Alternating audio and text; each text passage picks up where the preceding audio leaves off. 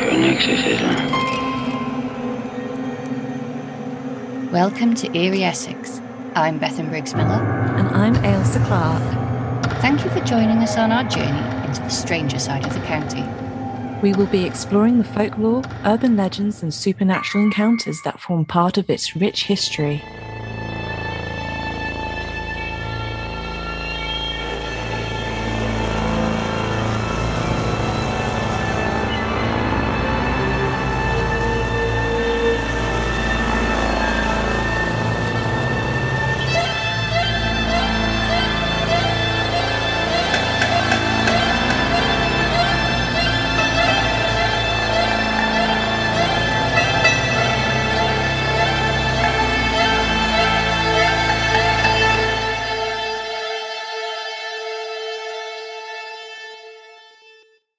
Well, welcome back. That was a really long episode and we've got to cut it in two here. So this next story from Bethan would have been in the first episode, but it was simply too long. So I rambled on about my wolves. I'm sorry. The wolves did it. The wolves did it, yes. And this isn't going to be any shorter. I'll try and shorten it because, no one wants to hear me waffling on for hours on end. Luckily, my last one is quite short, so it will work out in the end. Go ahead. Nature will find a way. Well, go ahead, Bethan. Okay, let me get my bits up. Get your bits up. Get my bits up. Get your bits up. Get your bits up. My next and last story you'll be pleased to hear is about Hainault. Is that how you say it? I've been saying it I've been saying it Hainault, but I'm sure the people of Hainault will quickly correct us. Yeah, if we're saying it wrong, please feel free to let us know. Do you know, I used to get so annoyed at these American podcasters who'd pronounce things like Peter, how do they say it? Borough? But they don't say it borough, they say it borough. Edinburgh is good. Edinburgh. When we do it, we're just as bad. We're just as bad, yeah. So, yeah, exactly. I'm cutting them some slack now. Yeah. So this is Hainault, hopefully, and the Reverend Trevor Deering. And I had absolutely no idea what I was getting into here. I thought there was going to be an exorcism, nice little story, and that would be that. No, we're talking thousands of exorcisms, Ailsa. Literally thousands. So he beat the Jesuit priests then? Did. He seems like a genuinely nice chap. So I went through the newspaper archive because I like doing that. Love it. Love looking for stuff in there. It's a good time. And guess which decade this was in? 1970. Yep. We're in the 70s, as most things are with Exorcist. When did The Exorcist come out? It was around then, because when I was looking in the newspaper archive, it kept on coming up with, they're now showing The Exorcist at so-and-so in Southend. And so it was getting very confusing to find what stories were about exorcisms and what stories were about the movie The Exorcist. I do love that movie. It is a brilliant movie. And some of them were not quite as dramatic as The Exorcist, but, they certainly had some interesting things happen. Let me just get my first little bit up here. Sorry, I keep telling you I'm getting my bits up. No. So the main exorcism that took place at St. Paul's, which is the Reverend Trevor's, I was going to say haunt, but that's not quite the right word, where he conducts his ministry. There was one particular one that caught the attention of the press. I'll read out the news report as it is. So TV cameras, press photographers were witness to a 600-strong congregation who watched the Reverend Trevor Deering cast out evil spirits from a 21-year-old prostitute during an exorcism, which Mr. Deering carried out wearing a trendy leather jacket, cheeky trousers, and off-white shoes. I like cheeky trousers. I don't know what cheeky trousers are. Oh my God, was he wearing the cowboy trousers? I don't think so. Butler's chaps. Do you know what I think it is? I think it might have been checked trousers, but because it's such a bad copy of the newspaper report, this is actually, I just got this from the, on the left-hand side, it just picks out and just sort of like... I was just imagining someone doing an exorcism in assless chaps. Assless chaps. I'm just dying a little Whatever bit. Works, Ailsa, whatever works. I need some sleep. Well, I was about to say, like, every single one of these talks about how trendy he is. It reminds me a bit of Peter Laws, because every time you say something about him, the trendy vicar. I tried not to read too much about Hainault, but it did come up obviously quite a lot when you're searching exorcisms, Essex. And Essex exorcisms is really hard to say. I don't know if you're going to go into this later, but he's Anglican, isn't he? Yes, he is, yes. And he practices charismatic exorcisms. Yes. Which different to liturgical, they don't follow a formula. No, they're very off the cuff, sort of the spirit moves through them, and they're very focused on speaking in tongues and receiving the word from God rather than reading from a book, as it were. A lot of these newspaper reports, some of them are, it's newspapers, isn't it? Some of them are quite brutal with how they're talking about how it's more show business and things like that. And it's very different than the church services I grew up with, being a disenchanted Catholic. It was very solemn. There was nothing, it was all it followed a set order. So I've never been to anything like this. I actually would quite like to go just to see what it's like. It does sound, I'm a raving atheist, but it does sound interesting. It does sound interesting. And when I looked on their website, I read about him. He's, it all seems like they're trying their best to be good people, which is, I think, what anyone can do. I've picked out a couple of my favorite exorcisms because there is quite a few. I've been reading this book. It's called Exit the Devil, and it's by Trevor Deering. And it's been sort of assembled by Dan Wooding, who was a journalist. And it's really, really interesting. I mean, he goes into, there's different possessions he talks about. There was one girl that was tortured by Satan. There's one that had 3 demons. There's one that had loads of demons. Let's have a look at the first one. I mean, the one they're talking about in that newspaper report was with a girl called Denise. And Denise. I'll read this is actually the opening bit of his book. And the first chapter is called The Exorcist Vicar, which I think was his nickname. A wave of expectancy swept over me as, if on cue, Denise, a 21-year-old prostitute, stood up and screamed, "Jesus is dead. I saw him die." I was about to start the weekly Tuesday evening power praise and healing service at my Essex church when dark-haired Denise stood up in front of the 500-plus congregation. I thought you were about to say 500 prostitutes. No. No. I don't know what I'm saying, Elsa. No, I won't go out of her, an unearthly voice inside her shouted. The 10-minute drama was witnessed not only by the congregation, but by television cameras and an army of pressmen. The news media are out in force following the trial of 31-year-old Michael Taylor, who savaged his wife to death after an all-night exorcism at a village church vestry in Yorkshire. Exorcism has suddenly become the topic on the lips of the British nation. And I think probably that is to do with The Exorcist, and we're still in the satanic panic sort of era, aren't we? I mean, the satanic panic only really ramps up towards the 80s as well. Yeah, it's still on the build up to it. So about 500 people rolled up to watch him give the devil the boot. I've got so many notes here and they overlap. Bear with me, Elsa. Sorry. Just one note, which I found really interesting whilst researching, whilst you figure out where you are. The Colchester Gazette was one of the first newspapers to actually write about satanic child abuse.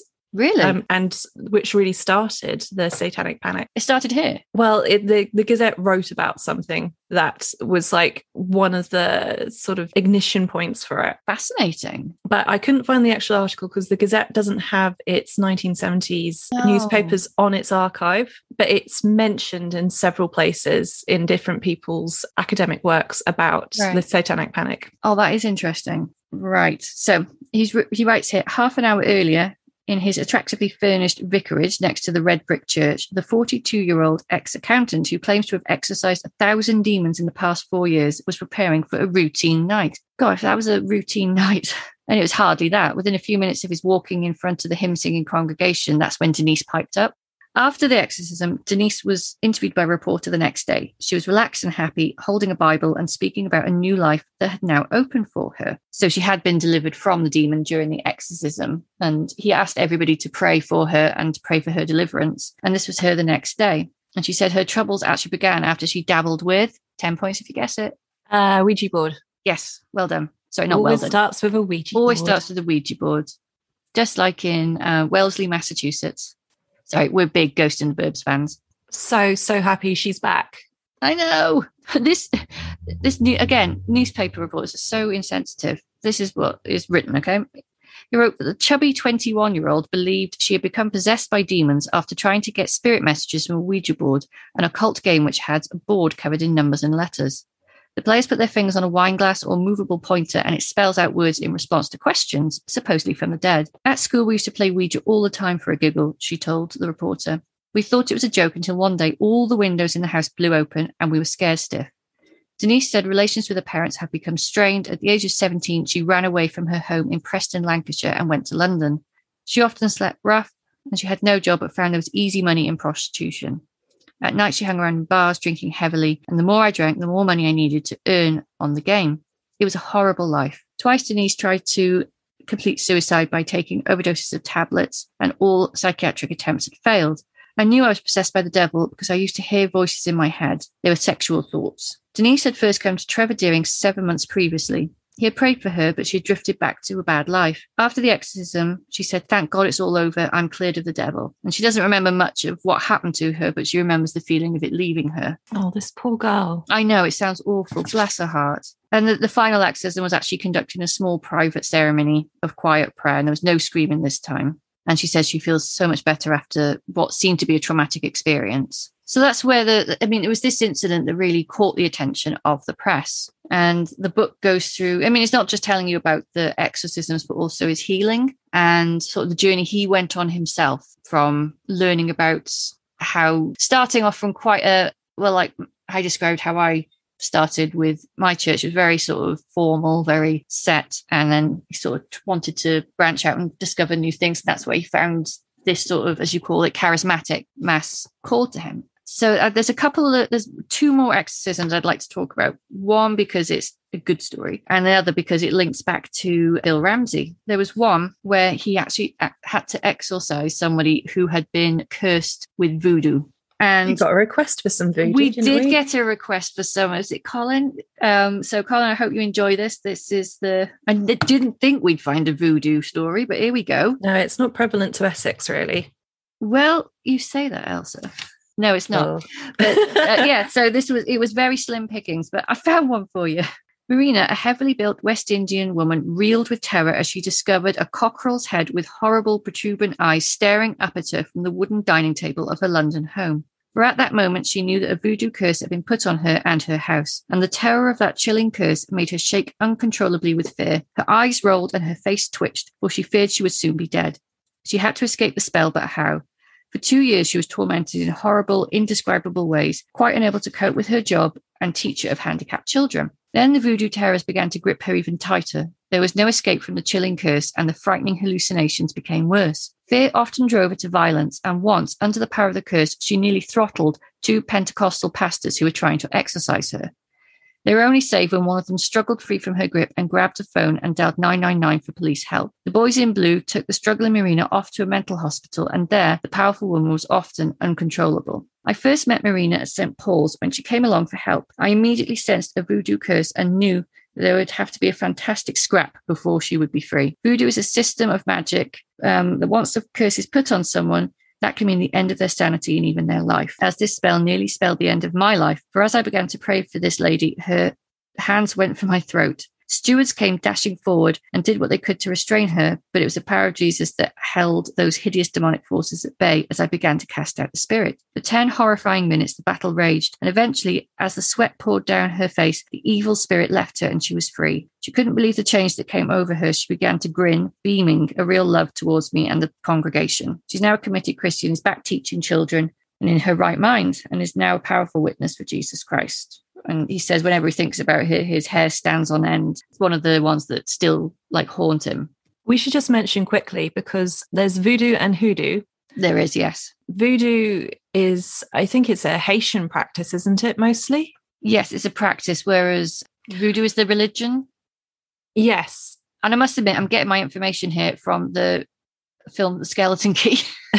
But I think a lot of people will misunderstand voodoo in some cases. I don't think it is, from the thousands of documentaries I've watched on things like this, I think it would probably be wise to say that it isn't the sort of evil practice that people imagine it to be. But there is, I think the dark side of it all is the hoodoo practice, from what I remember. It's been Hollywoodized a lot. Yeah, it has been Hollywoodized. The next... The one that reminded me of Bill Ramsey is literally the next one he goes on to.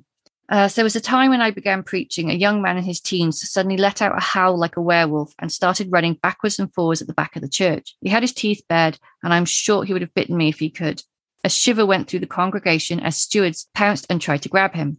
I discovered later that he'd been having horrific nightmares and going into trances and having violent outbursts, which it does sound. Can you see why I thought of Bill? Yeah, I mean, she sounded immediately like Bill Ramsey. Mm. He had once drawn a knife on a friend, and he'd also said he felt something urging him to commit suicide. In the name of Jesus, I took complete control of the situation and addressed the spirits in the werewolf who cried out from within. I told them their reign of terror had ended and bound them. Then I cast them forth in the name of Jesus. He crashed to the floor and then just as suddenly sprang to his feet and shouted, "Praise the Lord." Exorcism was without a doubt the most controversial part of my ministry, but it's strange to relate that I once strongly opposed it. Like many today, I felt it was a thing of the Dark Ages, like witch hunt, witch burning and slave markets. It didn't happen anymore, and it was putting the clock back to the Middle Ages and was misleading vulnerable and dependent people. And he goes on to talk about how he studied it and looked into it and found that he could help people with it. So, I mean, that one with the werewolf, that was something I was wondering with Bill, if you believed enough that it could help you. But he went to Connecticut really skeptical. So it again, nothing really sort of makes sense with that one. I mean, there wasn't the belief that this is going to help me. This was like, oh, well, I'll give anything a try, but I doubt it's going to work. So yeah, another sort of like dead end with that one. I was just wondering though, what kind of, I mean, I know it was a Catholic exorcism Bill Ramsey went under, yes, but I'm imagining because it's America, it would have been on the more charismatic side, possibly, just the personalities involved. Yeah. And I suppose in that kind of environment, you could get caught up in the feeling. So maybe he went in not believing it, but maybe he believed it with the sort of force of the people who around him who believed it. Yeah. I mean, there was another, when I was looking at exorcisms in general, I came across, it's not to do with Essex, but I just found it interesting. This is about from a Catholic church and from Father Vince, who said that exorcisms are never done hastily. There is no such thing as an emergency exorcism. It once took him a whole year to exorcise a particularly indignant demon named Leviathan from a woman, even after the other 6 demons that had been possessing her had all buggered off. We should never give demons more credibility than they deserve. A demon cannot just jump out of one person into another. That would be great for a movie, but it's just not reality. I'm going to find more of that one because I found that was quite interesting, the Catholic position on it. But yes, we do have some extra notes from Peter Laws regarding that as well. We'll read out at the end. Yes, but yeah, that's my second story. I found out on Facebook that Trevor has had a spinal injury and he's in pain a lot at the moment. Oh dear. So just sending you, if for whatever reason you're listening, we hope you get better soon. Yes, feel better, Trevor.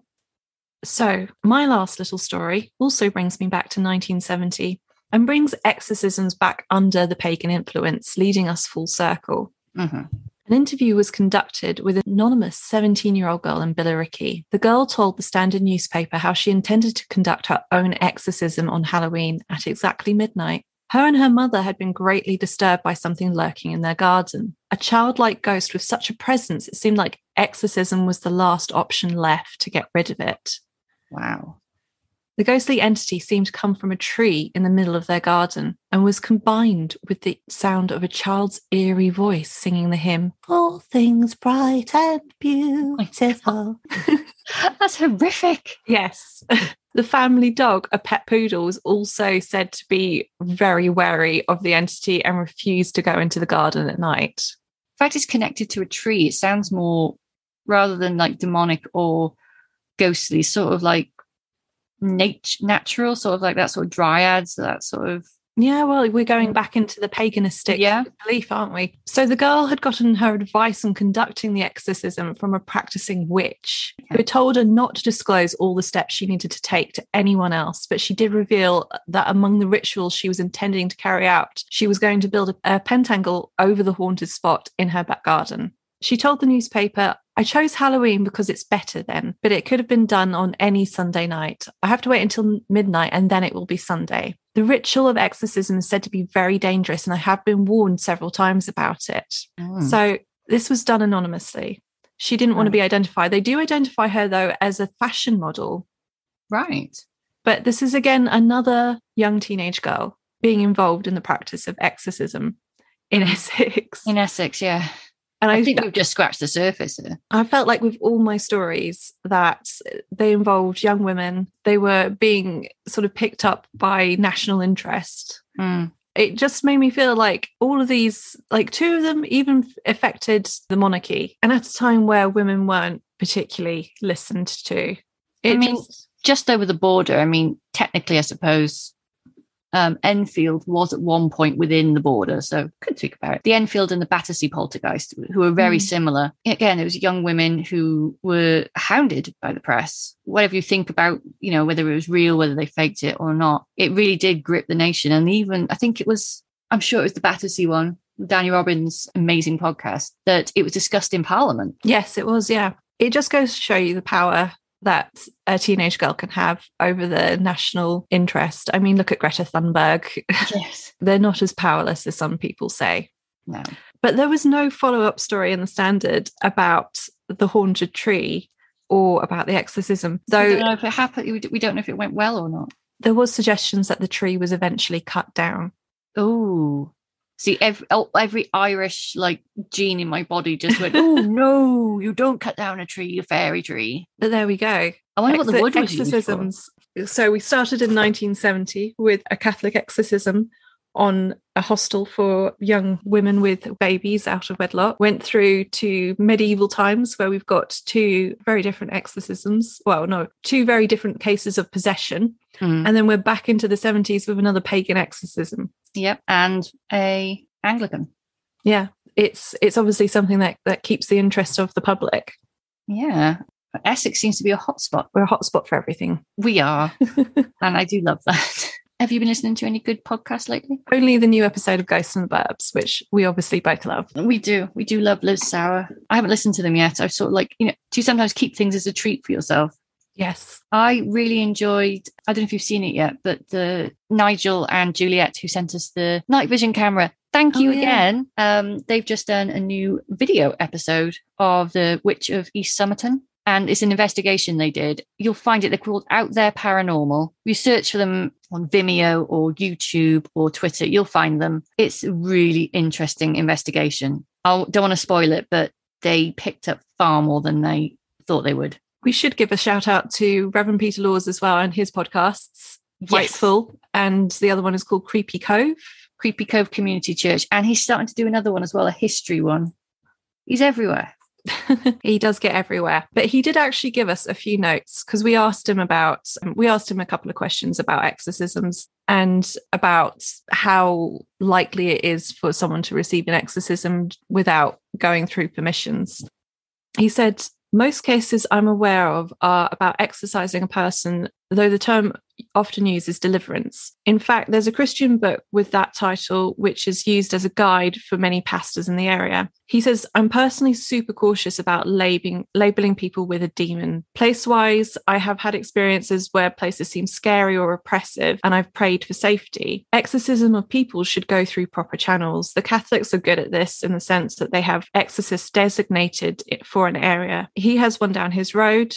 And the Anglican ministers have deliverance ministers. The Baptists, which he says he's part of, don't have anything official, but tend to err on the side of caution and contact a GP first. Very wise. His point was really that, he also says that certain Pentecostal churches or charismatic ones will do exorcisms more often. Sometimes they can happen spontaneously in worship meetings. That sounds a lot like Trevor Deering's church. Yes. Yeah. But his point was really is that it shouldn't be taken lightly. It could affect somebody's well-being, mental health. People have died during exorcisms. Yeah. Annalise Rose. The exorcism of Emily Rose is based on it. That was very sad. This psychiatrist who I spoke to about mine, in the end, he said he couldn't rule out a demonic possession. It's something we might not understand yet. So I thought it was interesting. Yeah, it's interesting coming from a psychologist. Yeah. Got to keep an open mind. So we should talk about Patreon and Coffee. Yes. We now have Patreon and Coffee. They're up, they're running, they're live on Patreon. Thank you to everyone who's already given. Thank you to everyone who's already given. We'll read out the names in a second. So on Patreon right now, it's £2 to subscribe. We'll read out the names of the new subscribers every month. And on Coffee, you can do a one-off donation. Yes. And it all helps us so much because there's lots of little hidden costs with doing a podcast, which we love doing, but it really does help. And it allows us to keep going. Allows us to produce more content, buy more books, spend more time researching. So it does really help us in the end. It helps keeps the lights on. Yes, and the heating. That was a good picture. I wish I'd taken a picture of that. My drippy nose. Yeah, it was the face you pulled. So our Patreons so far this month are Samuel 84, Diana, Purple Triangle, and Ali's Garden, who's a friend of mine. So thank you everyone who's done that. And we also had a donation on coffee from our lovely friend James over at Basildon History. Yes, thank you, James. You're a star. And you've sent us an amazing book. Yes, thank you so much. It was a book we were after, so thank you. And that is it for this episode. Yeah. It has been a mighty long episode, which you're going to have in 2 parts. I'm sorry about it. Yeah, I think, as I said, I think we've only just scratched the surface of this. Oh, yeah. I found stories in Wesley Downs' memoir that I almost included it in this episode, but I wanted to keep my theme of young women in this sort of political sphere. We'll come back to this again. Yeah. Oh, also a quick shout out. Thank whoever listens to us in Finland and Brazil. Hello, because we keep getting on the charts there, and it's a real surprise. So thank you for listening to us. And we are going to start looking at as like one-off like bonus episodes. We're going to look at Essex in other countries, because Essex is a name that pops up a lot. Well, we did invade and take over a lot of the world at one point, not just Essex but the UK, which we obviously terrible things happened and we left that name all over the place. So we'll try and look at it from the standpoint of what came before and what came after as well. Yeah, we'll try and be very respectful. Yes. We have got somebody in Canada who's sort of like an honorary Lise. Hi, Lise. Honorary Erie girl who's looking up stuff for us. Oh, I completely forgot. We also got a listener story sent to us by Ali of Ali's Garden, one of our patrons, and a friend of mine. And I'm just going to read a little bit of it out right now. So Ali started off by saying that she was just listening to It's All Fright on the Night, which was one of our previous episodes, and that she knew of a ghost at the Theatre Royal Haymarket in London. Their ghost light is in their main dressing room, which is the one that's always given to the main star of the show, because apparently this is where most of the occurrences have happened. So they don't bother keeping it on the stage, and it's up to the person in the dressing room to decide whether or not they wish to use the light or take the risk. Oh, I'd use it just in case. Yeah, I mean, I'd assume most actors were. I think most of them are quite superstitious. Yeah. Like we said in the episode, it's a profession entirely based on chance. Yeah, and it has to go right the first time. Chance and talent, obviously, but a lot of it is up to chance. And then she goes on to say that she is also convinced that the TK Maxx building in Colchester is haunted. I'm going to read this in the first person now. There was never anything peculiar that would happen during open hours. It would only ever happen on night shifts or twilight shifts. Colleagues would say that they heard footsteps and keys jangling going up what was nicknamed the Forbidden Staircase. Ooh. This staircase was banned for all staff to use as there was no CCTV there, and years ago people would use that staircase to steal stock. On occasions, these noises were heard. Curiosity got the better of people, and they would always go to see if anybody was there, but there never was anyone. I mean, we heard something a bit like that with the Mercury, didn't we? Mm. People have also reported hearing a man's voice, but never finding where the voice came from. One time, I was on a twilight shift with 2 other members of staff, and I was working downstairs whilst the others worked upstairs. I could hear them laughing and moving stock around, and for whatever reason, I went upstairs to chat with them. Whilst upstairs, we heard a loud crash coming from the area that I had just been working in downstairs. I assumed that some of the stock shelves had fallen, so I ran back down to see what was going on. To my surprise, everything was exactly as it was before. It's likely the noise came from outside or something instead, but I'm convinced that because of all the stories, there must be some haunted activity going on. And she goes on to say that she doesn't think that anybody she used to work with then still works with the company, but it's worth giving a shout out to see if they want to come forwards and tell any ghost stories to us. Yes, please. Because apparently everyone was afraid of this ghost. Though she does go on to mention that one of their security guards stayed later one evening into a twilight shift without anyone realising. He thought it was absolutely hilarious to talk in a spooky voice over the headsets, absolutely terrifying the staff. And one girl was really screaming, so he had to give up the act pretty quickly. Did he just do it the once? I think so. I think it was probably, it sounds like because there were ghost stories, he then decided to up the ante a bit. You would be tempted to, wouldn't you, a little bit? I'm sure we did that at first sight when we had radios and we knew someone was on their own in the auditorium. Well, we used to do all kinds of stuff on those radios. We did. I tell you what, though, that really reminds me. This isn't Essex, but can I share a little? Yeah, of course. This is Bridgend. It's it was when I worked at Bon Marsh, and Bon Marsh used to be next door to Topshop, and on that site before they developed the street and took down a load of buildings, there was a chapel there, and if you went out the back, the back of both shops, there would be tombstones just leaning up against the walls because they dug up the graveyard and decided to just leave the tombstones there, just like nicely. Oh, wow. Leaning against the wall in a nice. Was this row. in like a busy area, like a centre of town place? Yes. Yeah, like literally the town centre in Bridgend, like the main Bloody street. Hell. Woolworth Street, as we called it, because everyone called the centre street that had a Woolworths on it in any town Woolworth Street. And you never know, we may call it that again because it might be coming back. Woolworths are coming back. I've heard it on the grapevine. Oh my God. I know. Exciting. I know. I've even forgotten what I'm talking about. The pick and mix. Anyway, yes, Bon Marsh. A couple of people used to say that they heard something upstairs in the stockroom. Stockrooms are quite creepy, aren't they? It's like the listener story we've got coming up with the costume shop. There's something about rows and rows of basically figures, for want of a better word, shapes on coat hangers and things. Yeah. I suppose it's like that liminal space as well. Like it's not somewhere. It's an in-between. Yeah. Like a those staircase. Those things are waiting to go out and be sold to people. They don't really have any purpose until they're sold. Yeah. It's an odd space. Yeah. And there was one Sunday where me and a lovely girl called Hannah, we were on our own. And I think it was a really quiet Sunday. I think it might have been New Year's Day or Christmas Eve. Either way, it was where nobody was in town because everyone was at home. Why the shop was open is another question. I don't know. But we served like one person. And I brought in my capitalism.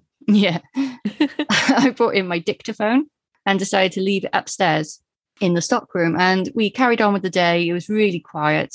Topshop was shut. They shut really early, and there was literally nobody in town. It was like tumbleweed going past. And about an hour and a half later, I said, "Shall I go and get it? We can have a listen to it." So I did. And I went and got it, and we brought it down. And you could hear footsteps going around. There was somebody whistling. And then we just heard like this muttering, and I told the assistant manager, and she said, "Oh, that's really weird." And she was telling me that her family are all quite sensitive, and she told me this really like gut-wrenchingly horrible story about how her son, she thinks he's getting the gift because he saw a dark figure go into his bed. And then when she went to look, something pushed her away and there was a handprint on her trousers. Oh my God. So yeah, she knows what she's on about. And we went upstairs and I said, we were locking up. This was a different day. And I played it for her and she thought it was really interesting. And she said she'd heard similar things. And then as we were leaving and locking up, I said, "If anyone's here, can you give us a sign?" And there was nothing. And then I made the stupid mistake of saying like, "Oh, it's too frightened. It doesn't want to say hello to us." And as we were going downstairs, then there was this huge crash. Oh no. And we both, have you ever, like, where the hair on your arms and everything, like you just like get like fright. Yeah. So we just ran out the shop, didn't even go and look what it was. It was that scary. And then the Topshop told us that they are always finding themselves locked in the office. Something locks them in. And they hear people, like us, they heard all the shelves rattling. They'd hear the stockroom, weird noises and whistling. But it would have been the same building at one time. There you go. I really wish I had stories like that, but I used to work in museums in Colchester, and I worked in Holly Trees, which we mentioned earlier in the episode in part 1. Are you a little insulted? I am. I'm really insulted. Nothing ever happened to me apart from that one time where my belt loop with the radio got caught on the prison door handle, and I screamed the house down. It reminded me a bit of Shifa from Weird Norfolk, because she said twice she's been asked by the ghost to leave the seance. Yeah, I remember her saying that in an episode. And that must make you feel really, yeah. TK Maxx. Which staircase is it? Is it the one the public can use? I assume it is. It is a bit weird. It doesn't have any CCTV on, and it's still being used by the public as well. But I guess, don't know. Oh yeah, please, if anyone works there or anywhere, any of the shops in Colchester, at the main, or anywhere in Essex. Oh, anywhere in Essex, yeah, anywhere, literally. And to be honest, even if you've got a story and it's not from Essex, we'd still like to hear. And it's goodbye from Elsa, and it's goodbye from Bethan. Bye. If you have more information about the stories you've heard on this episode, or just want to send us a story of your own, it doesn't even have to be Essex. We'd just love to hear them. Please send them to eerieessexpodcast@gmail.com.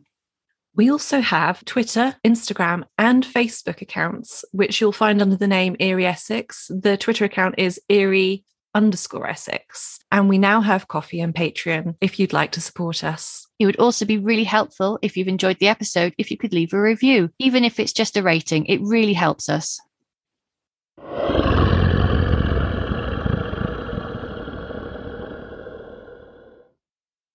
Sorry, me again. Since we've recorded this episode, Colchester Museums have just posted on their social media a really cool thing that could possibly be happening this summer, which we at Eerie Essex are very excited about. This summer, they have the opportunity to work with the famous Museum of Witchcraft and Magic in Boscastle to curate a new exhibition at Colchester Castle. The Museum of Witchcraft and Magic houses one of the world's largest collections of items relating to witchcraft, the occult and magic. And some of these are hoping to be displayed in Colchester Castle over the summer. But in order to make this happen, they need our help. They're hoping to raise £15,000 before the 6th of June so that they can make this go ahead. You can donate at www.artfund.org/wicked-spirits, and I'll put a link for that in the show notes. Best of luck, Colchester Castle.